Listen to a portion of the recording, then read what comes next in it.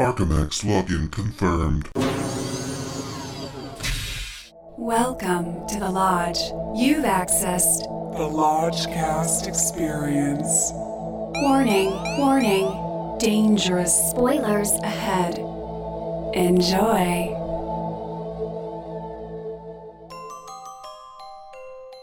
Welcome back to Matt's Movie Lodgecast. I hope you had a peaceful summer, because now it's time to once again shed innocent blood. You are my next victim, Lodge Master. It was always you. Now gaze into the mirror and summon the Lodgecast.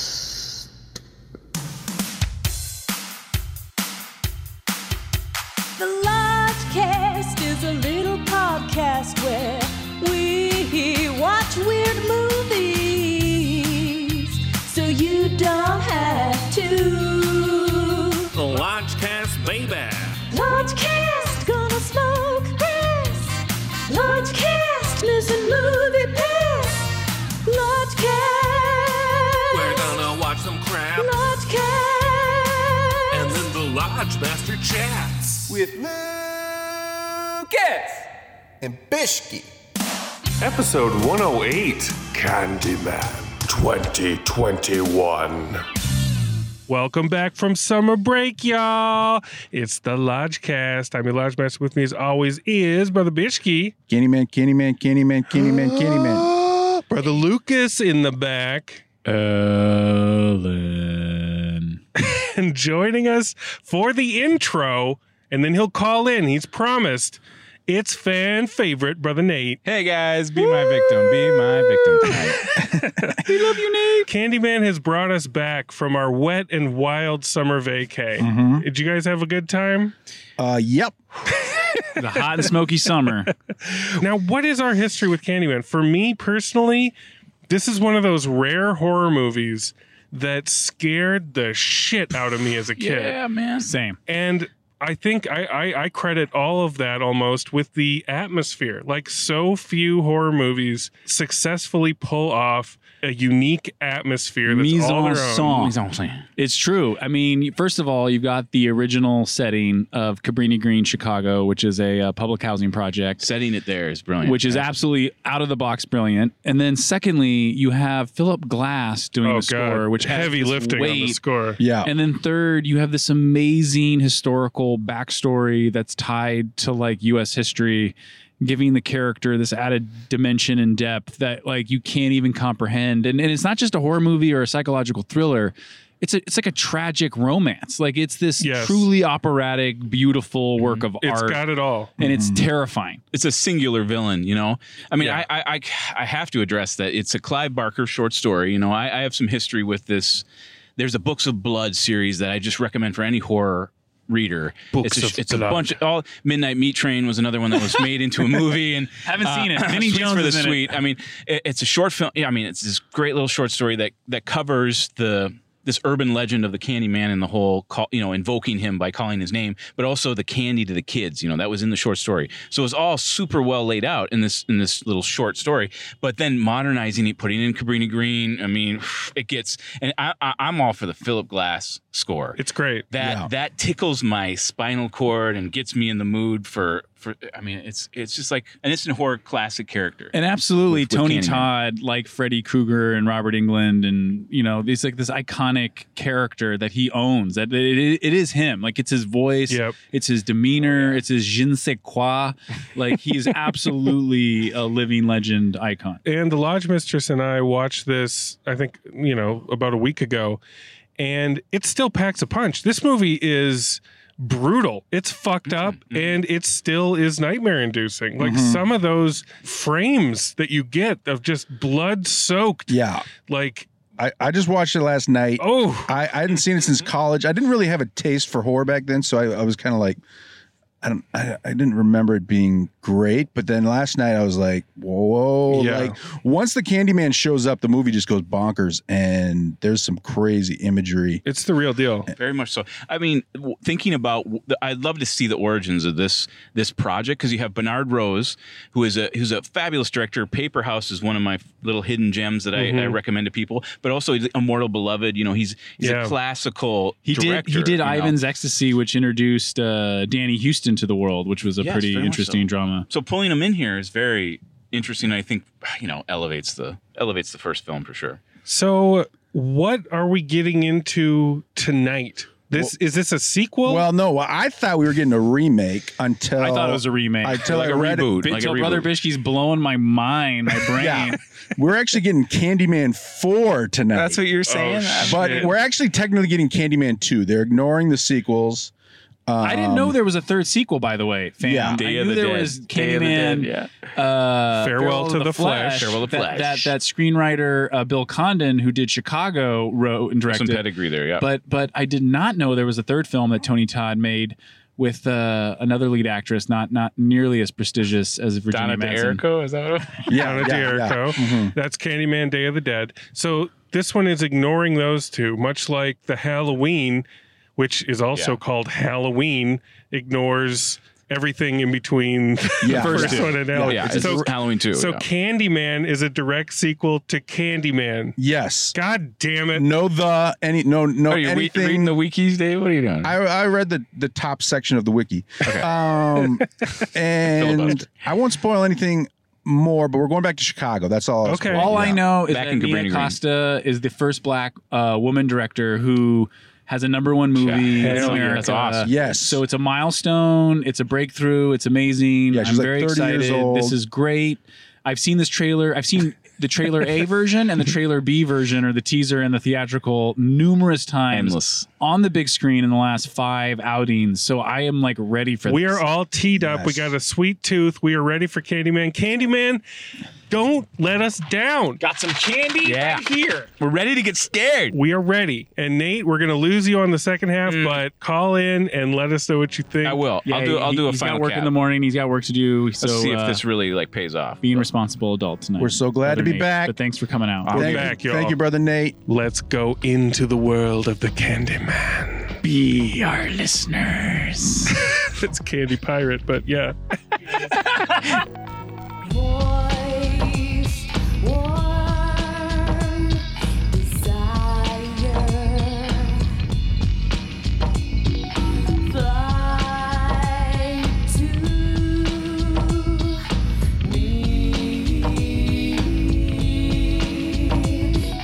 Candy perfume girl, you candy perfume girl. I'm your candy perfume girl.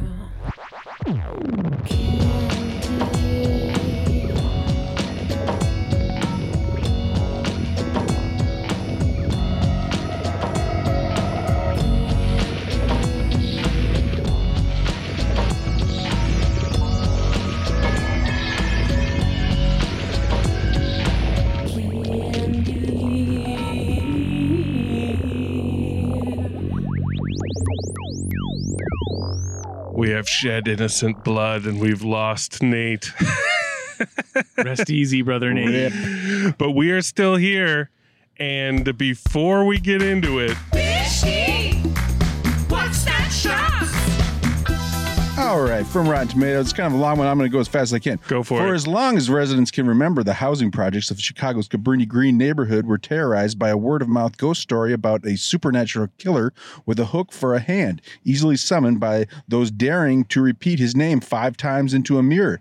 In present day, a decade after the last of the Cabrini towers were torn down, visual artist Anthony McCoy, Yawa Abdul Mateen II, HBO's Watchmen, Us, and his partner, gallery director Brianna Cartwright, Tiana Paris, If Beale Street Could Talk, The Photographed, move into a luxury loft condo in Cabrini, now gentrified beyond recognition and inhabited by upwardly mobile millennials. With Anthony's painting career on the brink of stalling, a chance encounter with a Cabrini Green old-timer, Coleman Domingo, HBO's Euphoria Assassination Nation, exposes Anthony to the tragically horrific nature of the true story behind Candyman.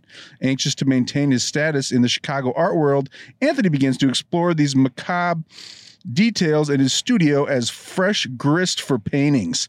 That's nice. Unknowingly opening a door to a complex past that unravels his own sanity and unleashes a terrifying wave of violence that puts him on a collision course with destiny. Period. Is that the longest schnapps we've ever had? That's in the top 5. It's in the top 5. Top 5 Holy for sure. shit. Well, that does most of the plot heavy lifting for us. Yeah. So, okay, let's get into it. Let's roll up our sleeves and summon the Candyman. I'm going to say one thing. And say it 5 times. I'll say it 5 times. I love that this was in the art world. I think that's a great move. I think that's a cool setting and place for this kind of story. You get having gone to art school in Chicago, that tracks. It totally checks out. And it might be because we both went to art school in Chicago, and despite all the horrendous macabre goings-ons, it made me miss Chicago. I mean, I know it was supposed to be creepy, but I just wanted to go visit again. For the record, I went to school in Chicago in the early 2000s and lived for a year in Humboldt Park. And I would take the DV Division bus number 70 down Division to the Jewel Osco, which was like in Lincoln Park. Jewel Osco represent. But you had to go through Cabrini Green. And there was a few stops along the way. And I definitely witnessed some shit, and it was towards the end before they were, relocating people right before they tore it down, and it definitely felt haunted. And you were thinking of Candyman probably when you were driving through there. Of course, that's always the subtext and in your subconscious, but there's just also a lot of poverty and destitution and just frustrated, bus drivers having to, become social workers or just good citizens to help people in need on the bus or trying to get on the bus. But yeah, so I'm a big fan of the fact that it's still Chicago, it's still Cabrini Green, and you've got this artist who we can all probably relate to on some level. And I love this actor. I don't know if you guys have seen Watchmen on HBO, but it is fantastic, and he's a huge part of it. And I thought he was super compelling in this, and that was really what was keeping me on board with it throughout the runtime. Bishki, you're silent. I was just in Chicago a couple weeks ago. Love Chicago. Love that it's back in Chicago. Yeah. I think they were shooting in what's remains of Cabrini Green. Seemed like it. It felt very authentic. I didn't smell a lot of green screen. I don't know a lot about the history of today, but it seemed like they were incorporating the real fact, which is it's been gentrified. The property that the towers used to be on have been torn down and built these high-rise condos for, upper middle class or wealthy individuals. Yeah. No, I was on the north side of Chicago living for 2 years in 2014, 2015. Whole Foods moved into my neighborhood. So yeah, I was gentrifying the Edgewater neighborhood. And good job, dude. I was an artist. No, I'm kidding. But anyway, you have the soul of an artist, Brother Bishki. Yes. But anyway, so I'm glad I was back in Chicago and the art world, was kind of satirizing it. We got Jordan Peele as a writer. Yeah, we do. Which I think, factors in quite a bit. Because, this is definitely kind of forefronting, the social issues. And also offbeat humor, some appropriate good laughs that he's underlining, where it's a little self-referential or a little tongue-in-cheek. For instance, a character opens a door to a creaky, spooky basement. Yes. And she's like, hell no, I'm not going down there. And the audience rejoiced. She just said, nope. Thank you. And we forgot to mention at the outset that this was a discount night. Discount night. Discount night. And people pretty much filled in the theater. I was worried at first because there was not a lot of activity outside. It was desolate. The 16 steps. It was pretty desolate, but it filled in quite nicely. And people were, laughing when they should laugh, and they definitely reacted to that part. They came to play. Yeah, we had a good audience. But here's my issue. And hook it on me. It has to do hook me with it. With what Bishki just mentioned, which is putting the social issues to the forefront. I think on paper, the reimagining or the expansion of the Candyman lore looked great. I bet it looked fantastic on paper, and I bet it even read great. Yeah. But the problem is, tain't scary. Yeah. Tain't scary at all. I wasn't scared for one fucking minute in this movie. I will second that, absolutely. And it was so funny that you mentioned it, because I was like, man, I can see this idea working. Yes. But for whatever reason, when the title of the film is Candyman, you expect to meet and get to know and be scared by the title character. Yes. And in here, they kind of sprinkle it out. They dilute it. They dilute it so much where it's more of an abstract theory Yes. as opposed to like, this is really happening. Like a Freddy Krueger, like a Candyman. Like it's... So that was the kind of interesting paradox that I felt, where I was like, oof, I'm into the ambition of them connecting all this. It's reaching for some interesting places, but you're right. At the end of the day, it felt to me more like a body horror, like Cronenberg film. Yeah. And Tony Todd, we knew, I knew he was going to be in it, but I saw him way down the credits list when I looked on IMDb, and I was like, we get like a flash frame of the Tony utilization Todd. of Tony Todd, yeah, in this is criminal. And let's save that. Let's save that. Let's save it. Sorry.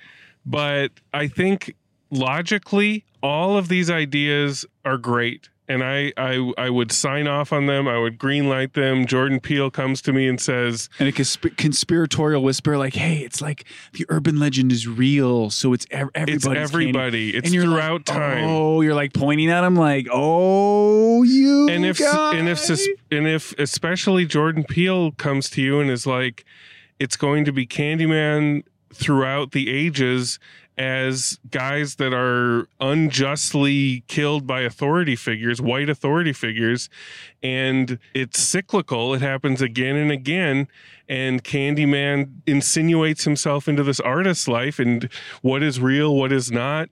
He slowly becomes the Candyman. I'd be like, fuck yeah. Yeah, go with it. Run with it. Go with God. Godspeed. Sounds great. But in the execution, right away, the first Candyman you see is unjustly killed, and right away you're like, well, whose side am I on? Am I on Candyman's side? Maybe I am. Maybe I am. Mm-hmm. And that ruins the horror, you know? It was like, you're not afraid of him. Well, it's just a little abrupt because, in the cold open and the prologue, it's the 1970s, Eka Brainy Green, and the audience's perception, this must be the title character crawling out of this wall. And you're like, who's this guy? And and is this our Candyman? This is the new, And then it doesn't, really pan out that way in the traditional sense. And it just kind of throws you. And then the motor never gets revving. You know what? It's interesting. It felt like the entire movie from start to finish was like a really long act one. Like, yes, I felt like there wasn't an act 2 or 3, but like it was just an extended act 1. Yeah, like they're setting up Candyman Kills, which is coming. And what was even odder was that it did even though it was kind of brief and moving at a steady clip, it felt like some scenes were missing. Yes, it would cut to his, like, for instance, he gets stung by a bee. And it's like a normal bee sting. And then like later that night, his girlfriend's like, oh, what happened to your hand? He's like, oh, I got stung by a bee. Then like the next scene, it's turned into this like psoriasis, lizard skin, like burn victim. It's a salad sting, and there's no reaction or notice of it. Like the there's no. It's just like how much time has gone by. The metamorphosis of this sting throughout the movie is by far the scariest thing in the movie, which is a problem. Mm-hmm. But that's the body horror. When this bee sting on his hand just starts getting pussy and crusty, and he starts picking at it. Ooh, they're always picking at it. Why are you picking at it? I was punching Brother Nate. I was like punching him. I'm like, nothing good comes from picking at it. But Lucas, your Act 1 theory is amazing. That's what it is. Because I'm like, this movie hasn't gotten going yet. It hasn't gotten cooking yet. And it's extra weird when they just start throwing in victims that are not even remotely related to our central plot just to get the Candyman body count up. Mm. It's like, what? That's another issue, right? What is that? Because I feel with filmmakers today, they might not understand point of view like in the traditional sense, and they just go, yeah, they have all these ideas, and it's like, let's do them all or throw it against the wall. Well, it felt like a studio note. Like, we need more kills. Let's kill 5 high school girls in a bathroom. Yeah, it all felt it felt like separate set pieces. Yeah, where they're like, okay, we're gonna do a kill here. Like, it's like an extended trailer. And in terms of like the pacing, because like, you think of like the pacing, the original Candyman is like once Candyman shows up, like things just go off the rails for the rest of it. And it's horrifying till the end of the film. And this one, it's like we keep stopping, we keep like, slowing, it's just like every Candy interrupt us. Yeah, exactly. And also, the rules are kind of fucked up because you got people looking in window reflections. You got people looking in art piece mirrors. I thought it was the people who said it who got killed, not everyone in the vicinity. Yeah, like what? Like the boyfriend of the main woman's brother, he says it in the mirror and nothing happens to him. We don't even see him again. Yeah, I mean, they set him up as like a main character. He summons Candyman. Nothing happens, but other people summon him. Candyman's there right on the spot. Yeah. He's there immediately. I've always been a little confused about the rules of Candyman, even after the first one, but this one takes it to another level. I think they really need the most powerful image in any Candyman situation is you're alone or with a partner in a bathroom. Yeah. You're looking in the mirror. Oh, yeah. You do it. And lights off. We almost have that in this with the art critic who's in her own bathroom and she gets that sly look on her face and she's about to do it. But by then they cut away when she's about to do it because evidently we've seen too many people do it and it's boring or something. Right. But that is the essence of the Candyman summoning to me. It's like you're staring yourself down and you're deciding whether or not to do this thing that seems silly, but you go through with it. And it's all diluted in this. It's all like they don't have that giggle-inducing situation that everybody loves about Candyman. It's all just devil-may-care summoning. Yeah, and he shows up if he wants. I mean, it's interesting. Like with horror, I feel like you have to be more traditional in the pacing or structural sense to build and release tension. And if you kind of cut with these dramatizations with like the shadow puppets or cutouts and like the real modern world, but then there's like flashbacks, I feel like, it becomes more of a farce where you're just watching, these extended sequences, and individually they're great, but as a whole, you're just kind of being taken out of it because it's jumping around so much and you're like, wait, where are we going now? Or who's this? And then all of a sudden he shows up at his mom's place. And I thought that would have been a great moment had it been set up a little better. But then like when you realize like, oh, this is the mom from the first, oh, okay. It wasn't like this hard hitting revelation. It was more like, I'm still not 100% sure it's right, but that's what I'm thinking it is, ? She has aged like fine wine. She looked amazing. It must be said. She was great. Another thing that this movie is missing, that coming hot off rewatching the first one, there's no romance. Like that was an edge that Candyman had over everything, was that Candyman was in love with Virginia Madsen, and she was like getting hypnotized by Vertigo shit. A little bit of Vertigo. There is none of that in this, and it's a vibrant thread I think that is missing. Yeah, you know what it is actually? I thought of it. I was like, gosh, what made the original kind of interesting and what they could have done here was make the relationship interracial. So like his girlfriend could have been a white blonde lady, and that way you could have played off, the legend of the original, or make him fall in love with Candyman. Like make it a gay romance. I don't know. No, that too. That can work. Like I'm just missing any thread of romance in this movie. Yeah. There's none. There's just him and his fucking bee sting limping around Chicago. It feels incomplete to me. And you know what else kind of threw me with the art scene kill, like the first kill, was... I was not a fan. Yeah, it called back to Dan Gilroy's Velvet Buzzsaw, which Netflix did a few years ago, which I know is not, a great example, but it just felt like, oh, wow, it's kind of a riff on that. and it just seems sort of silly or something. It was all kind of going for like a satire kind of thing, but the laughs weren't landing. And the acting among the art world crowd was not the strongest. Yeah, it was. It took a dip. It took a dip with that stuff. Yeah, and it just, I don't know, like Candyman was living completely in the reflection at that point, so he's invisible when he's attacking you, which I don't know. It doesn't photograph that well. I mean, it's definitely it's just not scary. And like, I don't know if it's the lighting or if Candyman's coat was too new. He just wasn't scary. And there's a part with the art critic in the bathroom where Candyman's kind of peeking around the corner, and it's funny.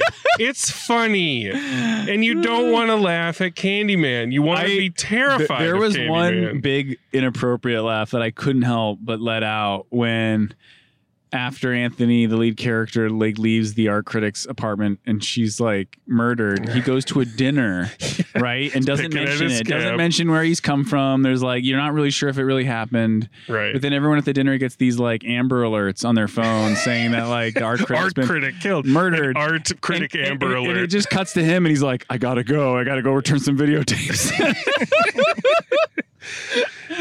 There was some unfortunate laughter. You get too good of a look at Candyman as well, or at least the iteration of Candyman that is haunting this movie.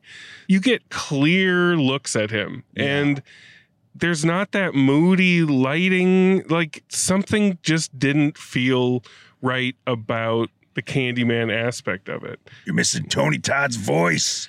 Let's talk about Tony Todd. Because at the end goes completely off the rails in my book, by the way, because, this artist gets involved with this laundromat proprietor who knows a little something about Candyman, and he loses his marbles and is trying to... That was another note I had. Is I think they missed the beat where he turns from good old kindly folksy laundry guy to crazy person. It just kind of happens off screen, and then they just cut to him acting crazy. We cut to him in this church, and I was just like, man, just like mental note for all directors out there. It's exciting for the audience to discover the emotional turn, the pivot. When you make that left turn into Crazyville, we want to see it happen in real time, because that is called a train wreck. You're witnessing a train wreck. Yeah. But if you just cut to it, it's like the train wreck already happened. You're like, look at this mess it made. And you're like, I wanted to see the impact, bro. Yeah, we don't want to just be rubberneckers looking at this train wreck after it happens. So the ending's off the rails, but all roads lead to our ostensible hero becoming Candyman, which he does, and he kills a bunch of cops, which is provocative, and then bees swarm his face, and you can't really see his face. And is this the salad dragon? Yeah. This is the salad dragon. The Salad Dragon. A scene in a movie that is so bizarre, baffling, or transcendent that it instantly justifies the price of admission. Or Reese Witherspoon's leafy transformation in A Wrinkle in Time. Oh, reluctant salad dragon. The bees clear out a little bit, and you see de-aged, like Digi Tony Todd. Yeah. He looks like somebody from like Rogue One, like when they digitized Carrie Fisher or something. And he's like, tell everyone about me. But it's like you're playing the Candyman video game, and it's maybe PS4 graphics. They're pretty good. It's the cutscene. But it's not him. Yeah. Or if it's him, it looks fake. Yeah, because Tony Todd looks fine. Dude, he looks so great. If anything, he looks more haunted now. Just let him be old. Let him be aged in the current incarnation. And the entire audience in our theater let out like a weird sigh after that, because then that's the mic drop moment. That's the moment where they want you to be like, oh shit, Tony Todd's back. Oh shit. And it was this just, I put my mask over my eyes at that point because I didn't want to even think about what I just seen. And that's not a good way to go out. Yeah. You know, a confused sigh is not a good way to end your movie when you really wanted to slam dunk it, you know? But that's the world we're living in. Why wasn't Tony Todd? I know they're trying to make it new and expand it and make it relevant, but either use Tony Todd or don't. But don't do that to him. No. Not like this. Not like this. No. Yeah, no. Bishki, were you scared at all in this film? No. Let's just go with them candy bones.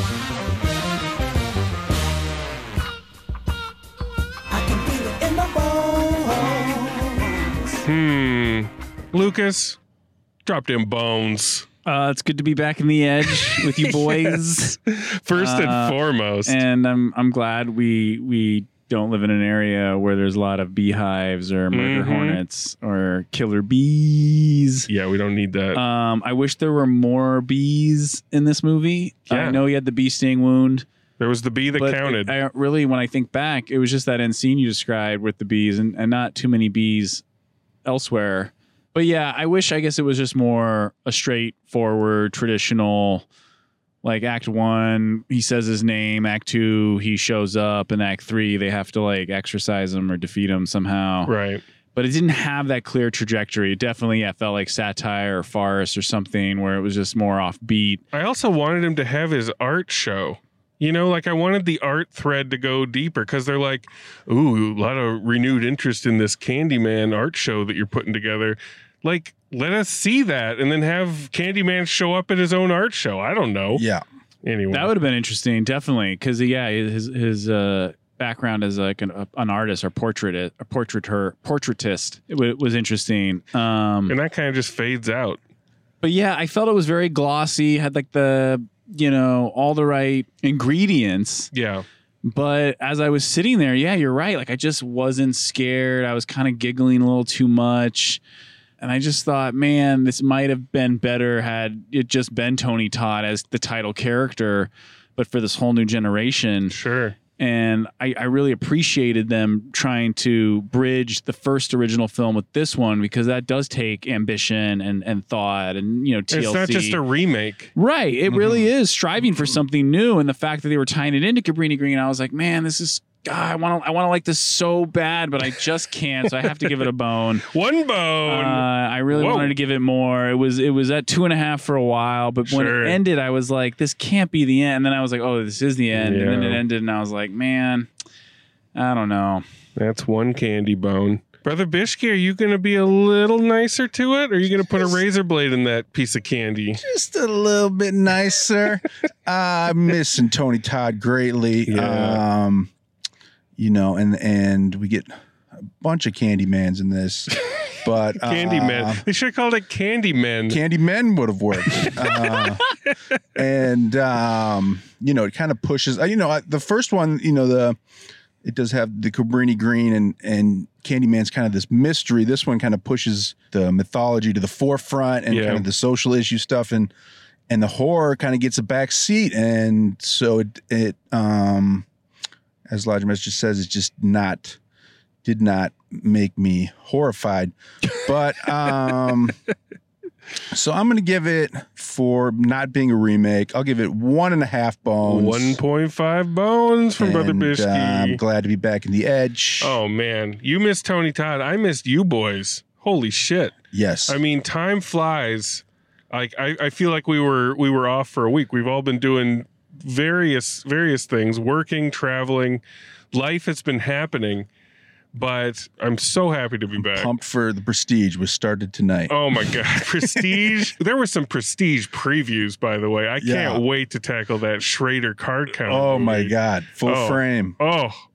But anyway, back to Candyman. Listen, like I said, on paper, I love all this. I love a lot of what was going on. I loved a lot of the performances. It just didn't do the one thing that it needed to do, which was to be creepy. It wasn't even creepy, let alone scary. I did really want to like it, and that carried me on its wings for so long. Oh, I gotta give it 2. I gotta give it 2. Okay. Just love and light. Goodwill for them trying to do something ambitious, and giving me a little bit of that art world Chicago atmosphere. You know, the upside down, foggy buildings. Like, I like all that shit. That was cool. But it's really a 1.5 for me. But Love and Light's pushing me to 2. And the feeling of being back in the edge is pushing me to 2. I'm going to give it a 2. I think there's going to be fans of this out there. Yeah. It's definitely going to be way better than Halloween Kills. We know that. Oh, my God. Yeah, that trailer felt just like... That trailer was a woof. My blood was already heating up watching that. Yeah, oh my God. so Oh my God. You can already tell that Jamie Lee Curtis is going to be in the hospital for like most of the movie. I can barely take it, guys. The kitchen sink. But we're going to tackle that another time. The kitchen island. Yeah, they're going to throw the kitchen sink at the kitchen island. It's midnight in a parking ramp in Burbank, and we got to get the hell out of here. We got to go home to our separate bathrooms and choose whether or not to say Candyman 5 times in front of the mirror. I'm going to be like, Candyman. If we survive, we'll be back next week. But if we don't, we love you out there. And welcome back to Prestige season. Who can take a sunrise and sprinkle it with dew? Love and light, y'all. Love and light. Love and light. Your call has been forwarded to an automatic voice message system.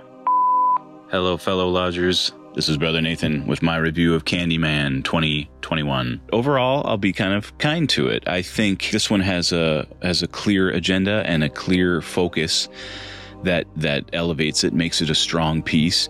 I think really what's on display here and the standout that I had viewing this was the visuals and the direction is really strong. I think there's one amazing set piece after another. The kills deliver on this kind of horror cha-ching. I think it'll totally impress that audience. But I also think the message setting us into the current Cabrini Green of just the barren row houses that are left and the church really strengthen a piece like this. So I think it'll deliver on that aspect as well. My takeaway is that, yeah, the visuals are incredible. Yeah, there's rules to this horror film, but I think all these strong visuals and all this crowd pleasing feels a little forced sometimes. And I also think that the character development is just maybe not even there. I don't really even know beyond the sympathy of our main character getting stung by a bee and becoming this brundlefly deformation, that really being the only sympathy I have for this character. So there's weird in character motivation throughout is pretty strange. It's like, why would you call a killer into your house? And I think it's just like Jaws in the water. Like, just don't go in the water, just don't say his name, 5 times.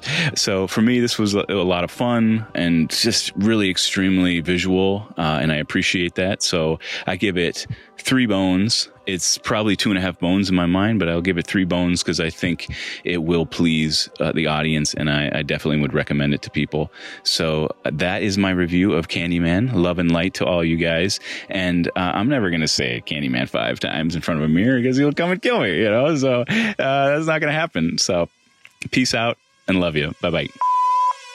Hanging around downtown by myself, and I had so much time to sit and think about myself, and then there she was, like double cherry pie, yeah, there she was, like disco superfly. I smell sex and candy here. Who's that lounging in my chair? Who's that casting devious stares in my direction? Mama, this surely is a dream, yeah. Yeah, mama, this surely is a dream. Take it. Yeah, mama, this surely is a dream. Yeah. Yeah, mama, this must be my dream. Disco, disco, disco, disco, disco, disco, disco. Take it. Disco, disco, disco, disco, disco, disco. Disco, disco, dig it. Disco, disco, disco, disco, disco, disco, disco, disco, dig it. Disco, disco, disco, disco, dig it. Disco, disco.